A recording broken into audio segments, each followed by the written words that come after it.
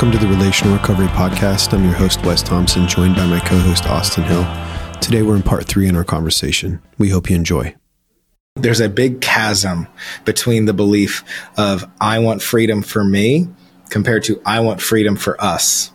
Because it's scary. Like, just if we make it, that's a very big statement. But if we kind of like shrink it down to like a family, I as a father want freedom for me. It's terrifying to know that my kids have freedom. Like, to do a lot of crazy stuff, for crazy stuff to happen to them. That's scary. And so if we put about it like as a community, that's saying like, I want to have freedom. Like, we'll just make it like silly, like a HOA problem. I want to paint my house blue. I don't, but let's just say a royal, like really obnoxious blue. And my neighbor wants to paint it pink, and I think pink is silly. So I don't want my neighbor to paint his house pink, but I surely want to be able to paint my house blue. Those are both freedoms. But if I really believe in freedom, like that, like extreme sense where like you can just do whatever you want, then like I have to be okay with the randomness that pops up from other people's beliefs.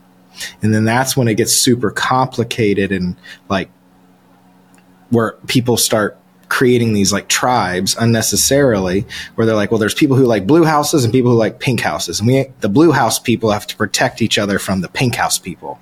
And then we need to make sure that there aren't any pink house people around. And that's just like, that's not freedom. And that's kind of like what I'm kind of like connecting it back to what you're saying. Like, we often don't know what to do with this amount of freedom. And I think a lot of it is the fear of wonder, not knowing what other people are going to do with it. Yeah. In my core document, one of the beliefs I have is that freedom's when I have the ability to choose and offer others the ability to choose. And I believe that. That's in my core. And I think that Jesus believed that, because Jesus didn't go around forcing people to believe and follow him. He invited them. It was an invitation to follow him, but he didn't make them follow him. And I think that this American experiment of freedom is worth continuing to try. The problem is, in seminary, I had to take a class on historicity, and historicity is the study of history. So on face value, it sounds really boring. But one of the interesting things when you study historicity is there's a very postmodern twist, and not to get all wordy here, but this really, like, right when we study history, we're studying events that happened. That's the assumption. But in postmodernism, there's really a question of if truth exists. And so oftentimes you've got these philosophers of history that will say things like, well, history is only written by the winners. History is only written by those that won and could write what happened in whatever way they wanted to. So it gets people to question what actually happened, right?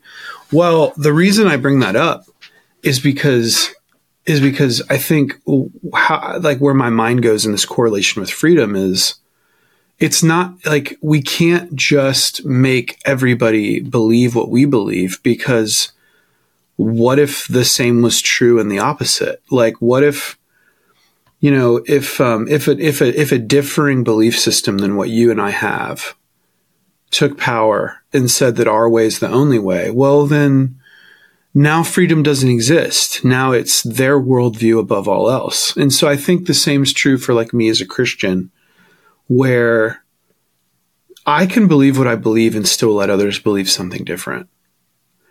And I think we forget that, because if we start making other people believe what we believe, then who's to say that a differing belief system won't do the same thing to us? And so that's what makes, I think, our culture so, it's surprisingly difficult, is it requires a level of humility. It requires a level of hospitality meaning like creating space for other people that are different than us, that it just requires a level of maturity where I think a lot of us, we'd rather, when we get frustrated and we get rigid, we get judgmental,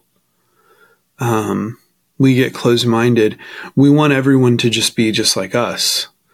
But that's not what Jesus did. That's what the early church was experiencing. Like you mentioned, like they were experiencing oppression. They weren't able to practice what they wanted. They weren't able to believe exactly as they wanted. I mean, like you mentioned, King Herod killed the firstborn children just because he heard about the possibility of a Messiah, and he saw that as a threat. So he just decided to kill all the babies. I mean, if that's not evil, I mean, goodness gracious, like that is so evil.